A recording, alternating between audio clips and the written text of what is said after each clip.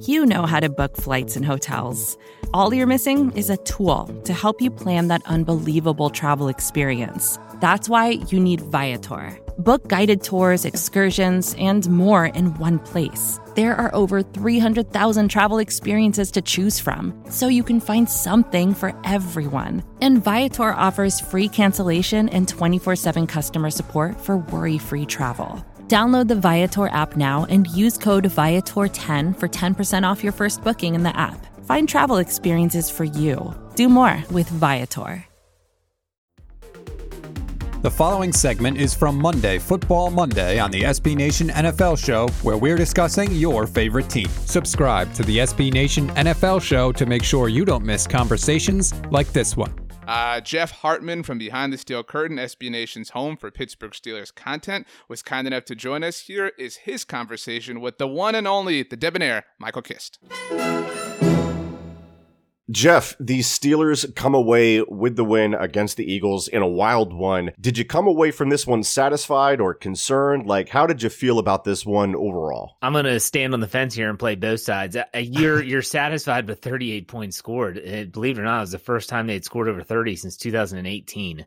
Wow. Didn't hit the 30 mark at all without Roethlisberger in 2019. But then when your defense these no-name receivers for the Eagles were running all over them, and you're thinking, this is supposed to be the vaunted Pittsburgh Steelers defense, a top-tier elite defense in the league. It certainly didn't look like that at times. So I think that Steeler fans are happy. They love when they score a lot of points, and they did that for sure, but they don't like to have to score a lot of points, and that's exactly what had happened. It was a shootout in the purest sense of the term of the word, and you look at third down offense and efficiency for both teams, but a lot to like and a lot to dislike, though, from this game for the Steelers. Yeah, both teams were over 70% on third down. Yeah. That's wild. And when you look at, like you kind of mentioned, the big mismatch in this one was the Steelers' defensive line against the Eagles' patchwork offensive line. Lane Johnson even went out in one point of the game, and Jack Driscoll went in there. The Eagles are starting a former rugby player at left tackle, and you would think that like Bud Dupree would go off on him, but and they still did a solid job at certain points. Like Miles Sanders had the 74-yard touchdown run. After that, I think he had 10 carries for 6 yards. Yeah. But you expected a lot more from this defensive line, right? Watching the Eagles leading up to the game, obviously the Steelers didn't play in week 4, and I'm thinking, holy cow, the Steelers might get 10 sacks on Carson Wentz. I mean, it would look like that was going to happen. But you know what? Philly has a good coaching staff, and they're definitely prepare their players for the best they can. And it's a patchwork unit, but the Steelers, the 5 sacks they've recorded, that's really deceiving because they only had 2, I believe, until that very last stretch of series where I think they got 3 on Wentz in the last 2 series of the game.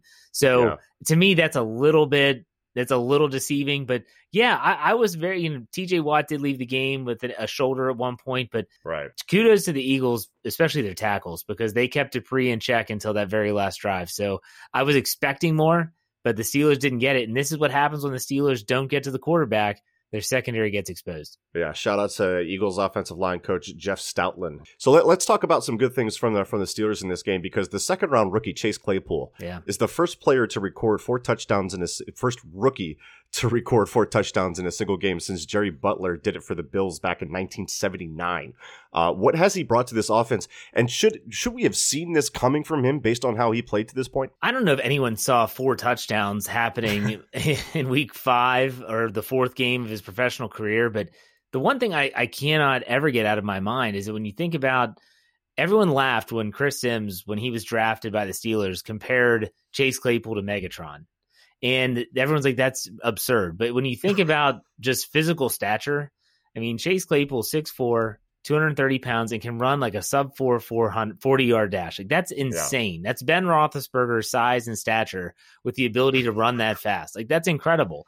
And you can see now, like, he does not look like a rookie. When he gets the ball in his hands, he is a horse. He is tough to take down. He's shown that he can run the route tree. He's not a quote-unquote one-trick pony like Mike Tomlin once dubbed Mike Wallace when he was in Pittsburgh. He can do it all, and he's running the ball. I mean, they've been giving him that end around on the jet sweep motion. He did it in New York in week 1 to seal the game, and he scores a touchdown on it. And here against the Eagles, they have a very, very large and very useful weapon in Chase Claypool. I don't think anyone saw him bursting onto the scene like this, But man, is it something to watch. Especially when people are thinking like he might have to move to tight end in the NFL. Yeah. So just a crazy performance from Claypool. Good for him, man. He's doing real well for them and is helping the Steelers go to 4-0 on the season, but they do have a tough slate ahead. They have the Browns, who are playing some really good football, maybe some inconsistencies there, but they're, what are they, 4-1 now? Yep. They have the Titans and they have the Ravens next. What's the expectation for this team moving forward? Well, I think that anyone that looked at the schedule, now granted the Titans were supposed to be in the first quarter and that got moved, but ultimately everyone said that the Steelers have to take care of business early because that's the softest part of their schedule. And they did just that. I mean, you can't be mad at how their games fall in the schedule. So they went 4-0 in their first 4. So they did the job. And now's when the tough slate starts to come up. And you mentioned some of those big AFC North games with Baltimore. You look at the Cleveland game, that Tennessee game, which was supposed to be a bye week, now is that's a tough road game going down to Nashville. And then even after Baltimore, they have to go down to Dallas for a game down there, which is a tough place to play for Pittsburgh. So it's only going to get more difficult. They haven't played a division game yet, which is hard to believe. They'll change that on Sunday in week 6 when Cleveland comes to Heinz Field. But the Pittsburgh Steelers seem to, and I've always said this, Mike Tomlin, if he has an issue, it's against teams that they're supposed to beat. When it's a game that is a big-time game and a big-time spot, he typically steps up and gets the team ready. I think that I like their chances better in this stretch than I do maybe in the first 4 because you're afraid of that letdown game. Yeah, they are constantly getting into trap games that they have no business being in. That's funny. Is there any concern? Let's talk about the offense a little bit more. The limitations with Big Ben show up in the analytics. He's only averaging 7 air yards per throw. That's towards the bottom of the league. Do you think we start to see him gradually coming on in the vertical passing game as he works himself back, or what's the level of confidence in Big Ben and being able to push it down the field? I think it's a little bit of a mixture of him still coming back from that elbow injury, but I think it's also taking what the defense is giving. And I think that Ben Roethlisberger, as he has matured as a quarterback, he has become a little bit more cerebral. You talk to people that know him, that covered him for his entire career. They would tell you that early in his career, he was not a film junkie.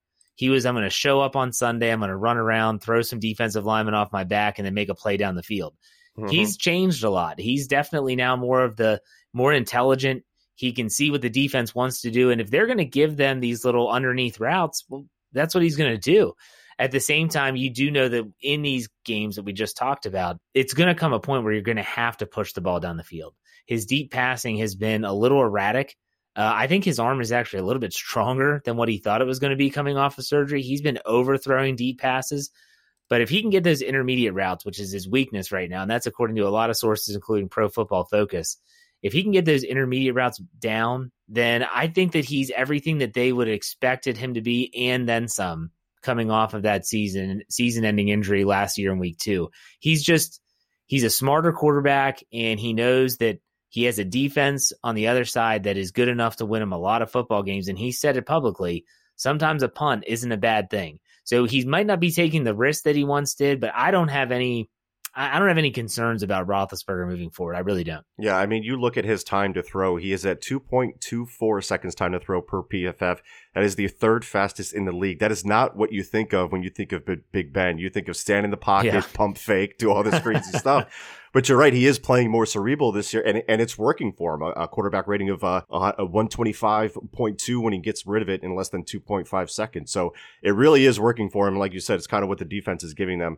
Jeff, I really do appreciate you stopping by to talk with us here on Monday Football Monday. Let the gentle listeners know where they can find you, where they can find your work, the podcast, all that stuff, man. Plug away. Obviously, BehindTheSteelCurtain.com, the co-editor there at that website. So if you're a Pittsburgh Steelers fan, you want to go there. It should be your one-stop shop for all things Steelers and audio anywhere where you get your podcast. So Spotify, Google Play, Stitcher, Anchor, Pandora, you name it, we're there. Just search Steelers or search Behind the Steel Curtain. Love to have you listen. Make sure you don't miss our next conversation by subscribing to the SB Nation NFL Show wherever you get your podcasts.